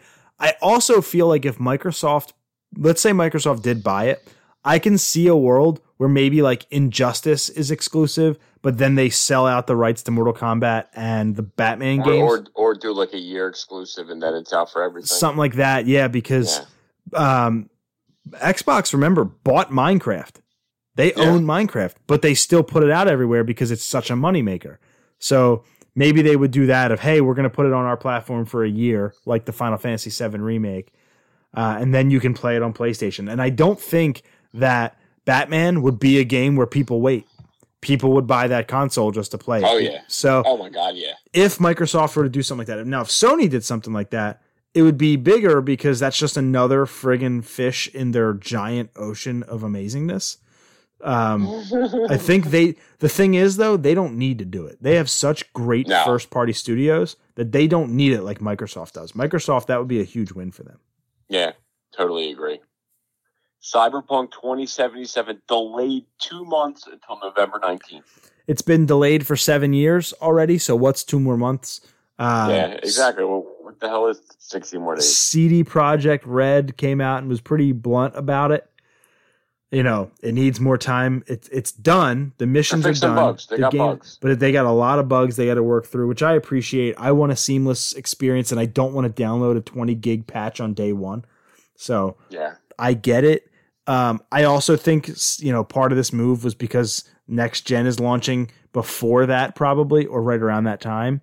And now you don't have to say to yourself, oh, wait, are they going to come out with a PS5 version too, or an Xbox? Yeah. No, you don't have to wait. Like, they can do kind of what they want now. So I think that kind of opens the doors to next gen a little bit better for Cyberpunk. And listen, like you said, we've been waiting so long. What's another 2 months? Take your time, guys. And I really do I appreciate the transparency.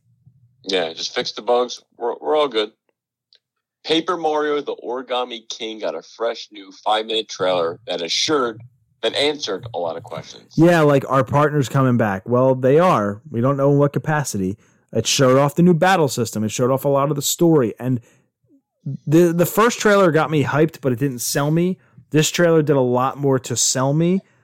Paper Mario is still not a game I've played since the Wii.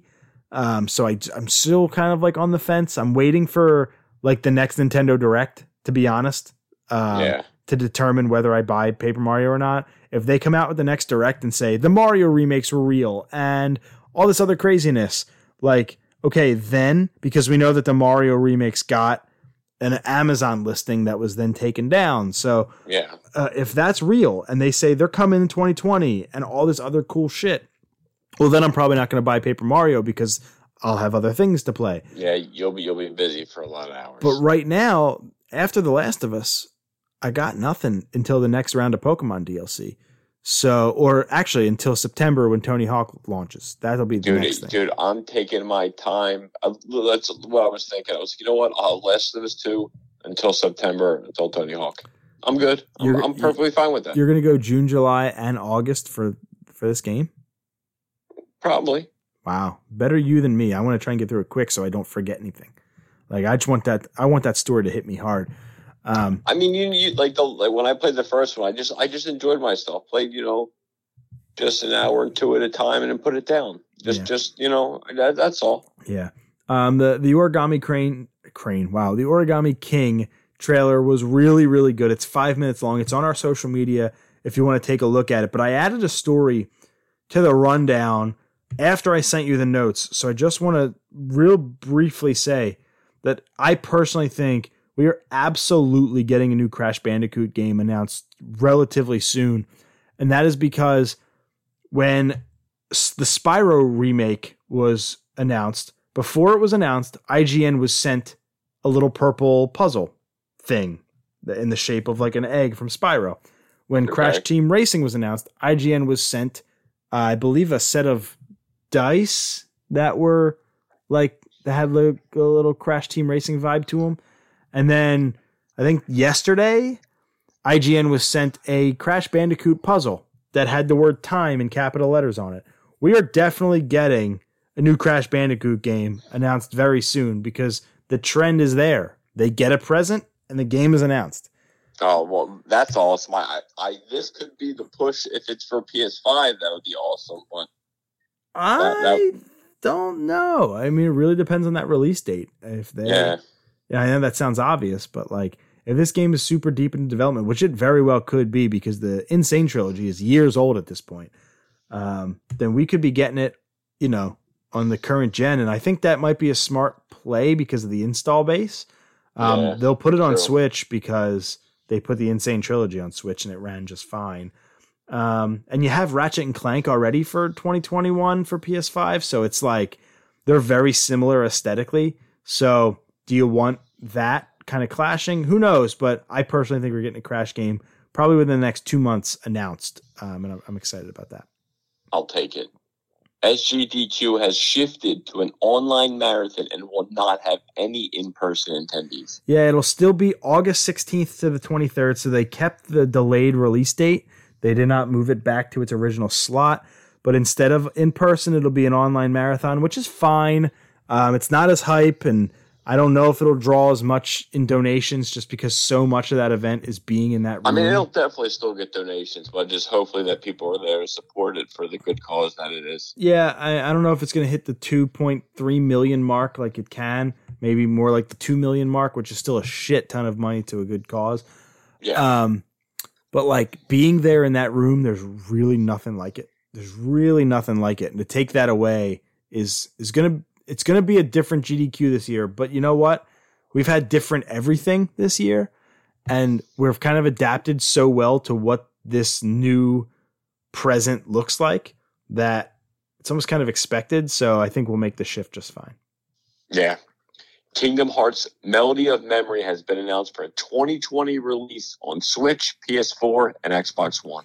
This is not your typical Kingdom Hearts game, Sam. It is a rhythm game, like a DDR Stepmania style rhythm game. But it's Kingdom Hearts. And you know what? A new Kingdom Hearts game coming along. If it's not Stepmania, I don't want it. If it's a new Kingdom Hearts game along with a new Kingdom Hearts show for Disney Plus that's been rumored, I mean, Kingdom Hearts is kind of staying relevant, which is nice. It's nice. I won't say it's amazing. It's nice. It's not a game for me, though. Yeah, it's cool for the Kingdom Hearts fans that you're getting, hey, another game, but not for us. A Game of Thrones, the board game from 2003, is coming to PC in Q3 of 2020. This game was originally dropped in 2003, like you said, before Game of Thrones was ever in the pop culture spotlight. It was touched up in 2011, right as Game of Thrones was being developed and released for HBO. But since then, it really hasn't had any updates, even with all the show's popularity. But they're turning that board game into a PC game, which to me is really, really cool because I love tabletop games virtually. That's a lot of fun. I'm a huge board game guy. Now, I don't own a gaming PC. I don't own a PC. So this will be something I can't play. But I feel like if this game does well, they might put it on a console or two, which at that point, I'm like, hell yeah, maybe we're talking. Yeah. And last in gaming, we got the Many Faces impression. Yeah, Many Faces is a small indie game. Personally, really, really excited about it. East Asia Soft was really nice and sent us a copy, which I really, really appreciate that they let us have that. And I just wanted to shout it out really quickly for what it is. It's a randomly generated level, kind of action shooty, platformy type deal. Think about it. If Pac-Man didn't have like the paths that you were forced to go down and was kind of more open. Okay. And if it was random as shit. If it was, and that's kind of what you get with Many Faces. You get, you're a character with a gun, you aim with the sticks and that's where you shoot. You have to kill a bunch of different shapes before they kill you. But when you kill those shapes that are randomly generated, the levels are randomly generated, you then get to get a hat, and all the different hats, which is where the Many Faces thing comes in, give you different powers, whether that's heat seeking, whether that's the way the bullets come out of the gun in like a wave form. That was my favorite. Whether it changes the element type. And there's also a roll, and when you roll, you're invincible. So it's kind of like those standard shooter mechanics, but also randomly generated, also really fun, really kind of small and closed environments. It's a simple game from a graphic style, but it looks like really pretty in that style. I really liked it. I think it's like $5 on the Switch eShop right now. So it's really, really good, really, really inexpensive, and I can't recommend it enough. Many Faces on console right now. I'm not sure if it's on the Xbox or PlayStation just yet. I do know, however, it is on the Nintendo Switch. Of course it is. Sam, let's move into the movie section, my friend, and we only got three stories, but two of them are pretty damn big. The first one, DC announces the DC Fandom coming 8/22. It's a new Batman game. I know we're going to get that because WB already said that they're going to be there. Zack Snyder said he's going to be there, so we're going to get a Snyder Cut trailer. But what else? What was your reaction when you heard DC Fandom is coming? I mean, you're like, okay, is it just going to be like a DC day of just they're going to announce all new movies, or what are they going to announce? Then it's like, okay, bam, new Batman game. Oh, we're getting like some more, like a full Snyder Cut trailer. Like, we're getting that. We're getting Dwayne The Rock Johnson. He's doing something with the Black Adam. Like, so they're just adding on little bits and pieces of a little bit of everything. It just, like, come on, I need August 22nd to be here. We might even get a little tease for James Gunn's Suicide Squad. And I think that was another thing rumored, that because that movie's been long done. Like, it's been done filming. Obviously, I'm sure the trailer's probably already being made.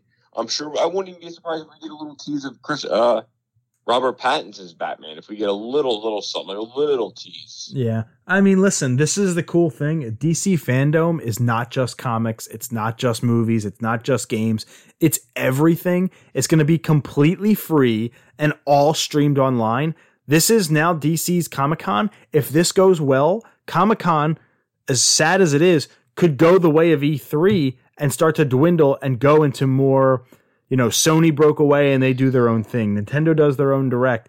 DC, if this goes well, we could get an annual DC Fandom instead of their appearance at Hall H. And it could work very well for them because the spotlight is all on them. So I'm rooting for DC here because I love it when companies do stuff like this.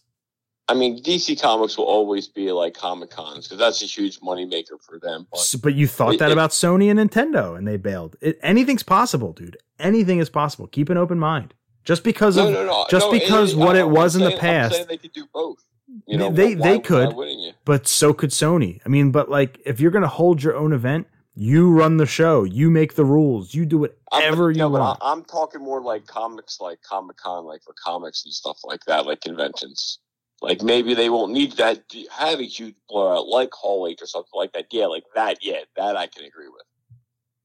I don't know. We'll see. I think time's going to tell on this one, and I think like. It all depends on the audience reception and reaction. The one thing about comics is a physical medium, so kind of being there, to your point, is a lot more necessary. Thrive on enthusiasm, baby. It's a lot more necessary for a comic than it is for a video game. I mean, video games, you could technically, it's better to be there to demo them, but you could just send a demo out into the world and you can download it. A comic, you kind of have to be there to read it. I know you can get a digital version, but it's just not the same. So I think time's going to tell on this. But I think a lot of companies are just reevaluating the way they do business. And if you're DC and you can throw gaming, comics, movies, TV, the CW stuff, all in one place and have the entire spotlight on you for a day, that could become the Star Wars celebration, the D23, the things that Marvel does. This is now DC's opportunity to do that. And that to me spells nothing but good news.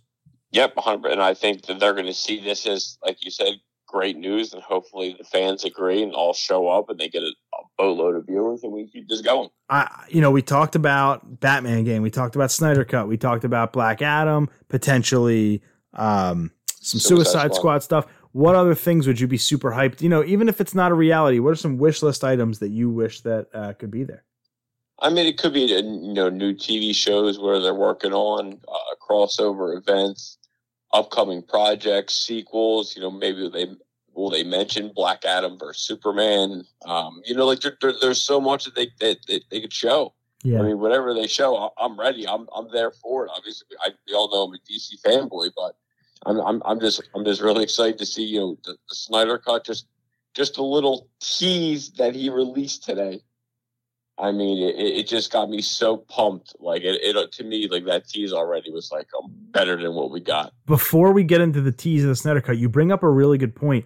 With it being in August, the end of August, 8/22, we generally get the crossover events somewhere around November, December. This could be a really good opportunity to blow that out a little bit for this year. Yeah, and that's why, like you said, like there's a little bit of everything. Like, they're going to have movies. We got the game. talk about television. Keep the ball rolling. Why wouldn't they? Man, the possibilities for this thing. That's what I'm saying. This is the excitement I need right now. I need something to look forward to. What was your reaction when you saw that it was a reality, that this was even happening? Because this kind of came out of nowhere. I mean, we need it? There was no news. Everything's dead in the water. Everything's getting pushed back, delayed, and canceled. And you're just you're looking for some kind of positivity, some look, and here's the little look for the little future for DC coming up. Yeah. We did get our first tease of the Snyder Cut today, as a matter of fact, Thursday the 18th. 35 seconds. What'd you think? Oh, dude, just seeing Diana, just seeing her, she's holding a torch. You see the outlet of Darkseid and the background of him and his army. I mean, just the music, it felt right, and it already feels like just a completely different movie than what we got in the other Justice League movie. Yeah, you saw Darkseid, you saw what Steppenwolf could have looked like or will look like. You saw Diana in that, what was that, the Temple of, I can't even remember what the hell it was called. Yeah, I don't even know where she was. People said it in the analysis videos on Screen Crush and Emergency Awesome. I can't remember. But it obviously tied in. A little bit of it was a bleed into a deleted scene from the original cut or BVS. I can't even remember, but it came out of nowhere. Jason Momoa put it on his Instagram, and then all of a sudden it blew up. And this is just, again, I love it when things get shadow dropped when we weren't expecting them, and then they turn out to be really fun. Because it's like you said, it's exactly what you need. If you're having a shitty day, a surprise shadow drop of a Snyder Cut could make your friggin' week. Yeah, just some kind of positive. Everything you see right now is a lot of negative stuff, so it's good when you sprinkle a little bit of positivity on there. Anything else you want to add about the fandom or the Snyder Justice League trailer? Well, we won't call it a trailer. The teaser that dropped today before we move on. I just cannot wait to see what they do next for this Batman game. I think that's going to be great. Yeah, the Court of Owls and all that good stuff. It sucks that it's still 2 months away from even being announced because it was supposed to be announced at E3. So that's a glad it's this year, my friend. Yeah, we would have gotten this announcement this week if it wasn't for E3 getting canceled. So it's kind of a kick in the nuts, but at the same time, it's coming. We just got to bide our time just a little bit longer, and then we'll get the announcement. And then when we do finally get that sweet, sweet Arkham announcement, we're going to be very, very excited. Yeah, agreed. I'll keep this one short. I saw The King of Staten Island with Pete Davidson. I really loved his movie Big Time Adolescence. It's probably my favorite movie of the year so far. At least it's up there. Bill Burr's in this. Looks good. Dom Lombardozzi. Yeah, and it was good. It was good. Wasn't quite pick of the week good. Like a 6.5, 7 out of 10. It was Judd Apatow directed it. It was less funny, overtly funny than I thought it was going to be. And it was a little bit more meaningful. It had heart to it. It was obviously based in a very, very true way for Pete Davidson, who he lost his father in real life. He was a first responder at 9/11. So he lost his father, who was a firefighter. His name was Scott. Pete Davidson's character in the movie is named Scott, who has lost his dad to a fire. And then Bill Burr comes in as the love interest to, well, they don't go there. It's just the love interest to Marissa Tomei, who plays Pete Davidson's mom. A little Easter egg. Pete Davidson's mom makes a small cameo in the movie, but, it's just about a guy who doesn't know what he wants to do with his life at 24 years old. And does he want to be a tattoo artist? Does he want to do this? Does he want to do that? He's kind of a piece of shit burnout. And it's just a good story. I had a lot of fun watching it. It will not make my top 3 for the year. But I am glad I saw it. I watched it literally the day it came out. I rented it on demand as I knew I was going to, because I'm a newly converted Pete Davidson fan. And while it wasn't, like I said, my favorite movie of the year, hell, it wasn't even my favorite Pete Davidson movie of the year. It's pretty damn good. Like I said, solid 6.5, 7 out of 10. I do recommend you watch it if you like that subtle comedy or if you like Pete Davidson. Yeah, I'll get there one day. Wonder Woman 1984 has been delayed till October 7th. Tenet has been delayed 2 weeks until July 31st. So we have a little bit more shifting and moving within the WB landscape.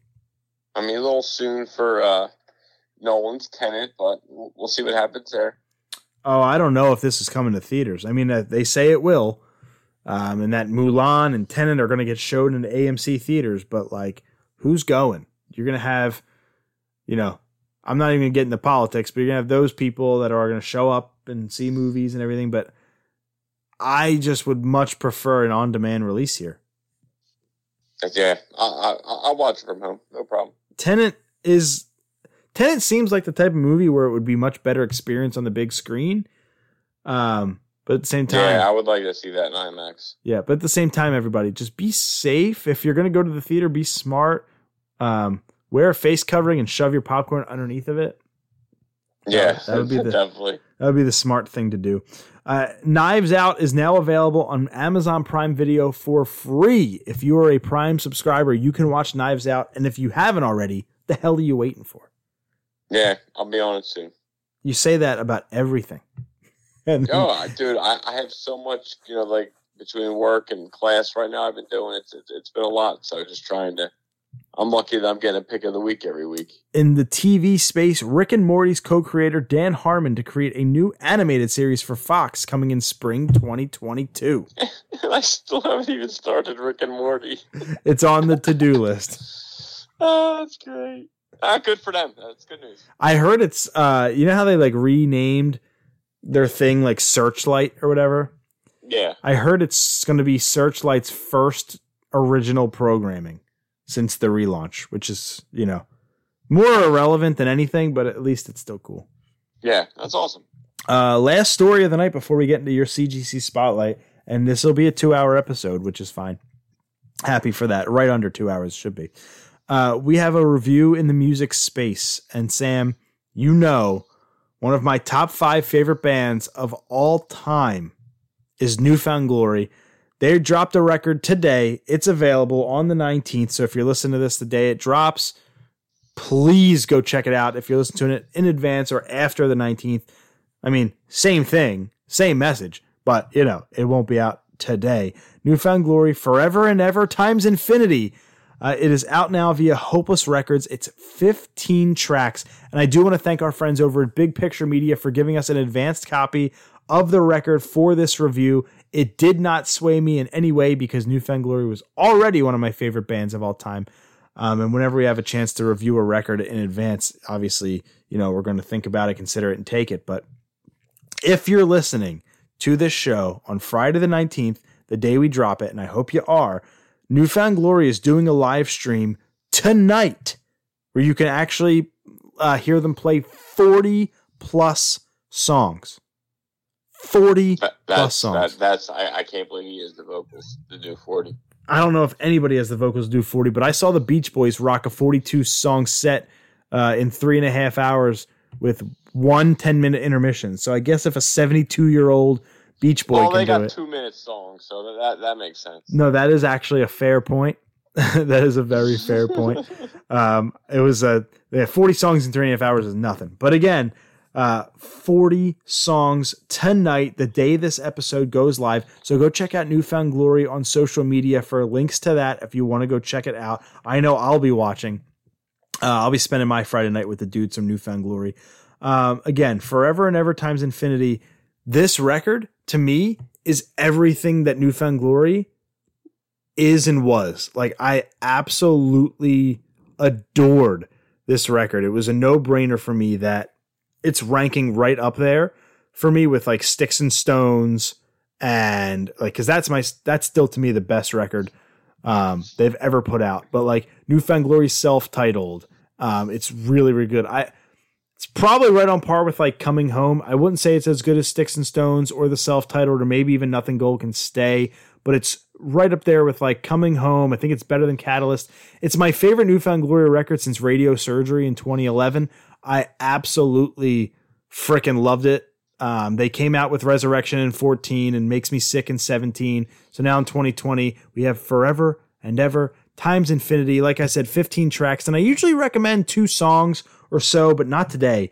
I have a lot of songs that I loved on this record, and I'm just going to go through them real quick. My favorites on the record: Double Chin for the Win, Stay a While, Like I Never Existed, Do You Want to Settle Down, The Way You Deserve, Scarier Than Jason Voorhees at a Campfire, and Birthday Song, But Not Really. That's 7 out of 15 songs that I highly, insanely, crazily recommend. Just as a pop punk fan, not even as a New Found Glory fan. Amazing record. So right off the bat, when I can say that half the record is immaculately amazing, you know you're in for a treat. The other 8 songs that I have not said are still really, really good. It's definitely like a typical pop punk record with the hooks, the catchy guitars that Chad has been really, really, really fine tuning for a long, long time. He's got his hardcore background, and hardcore guitar is always phenomenal. But it's a great pop punk record. It's like vintage New Found Glory. I haven't enjoyed New Found Glory this much in 9 years. Like I said, since Radio Surgery came out. This is a phenomenal record, and I highly recommend everybody pick it up. It's Forever and Ever Times Infinity by New Found Glory. Sam, what is your CGC Spotlight? CGC Spotlight this week, we got Superboy number 9. First full appearance of King Shark. I got it in the 9/8 white pages. Came out November 1994. Carl Kessel's story, Humberto Ramos and Doug Hazelwood art, Tom Grummett and Carl Kessel cover. I literally picked this book up. I got it on a great deal.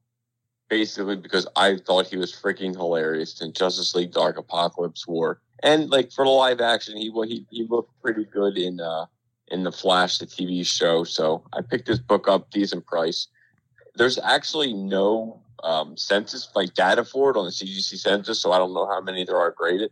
The only thing I can look up is I see last sales 120, and I know I got it for less than that, so I feel good about that. So there we got one story. It's called King Shark. The issue begins with a quick glimpse of a Hawaiian legend invoking a shark man named Naive, and ending with a fade into the modern setting with an older woman greeting a shark man as her son. So, like, I know in the story, like, some people see a shark fin in the water. They call Superboy. He scratches the girl, and then I guess like an old, like, Hawaiian guy says, I know a tale of a myth of a shark man. So, yeah, your first full appearance of the King Shark.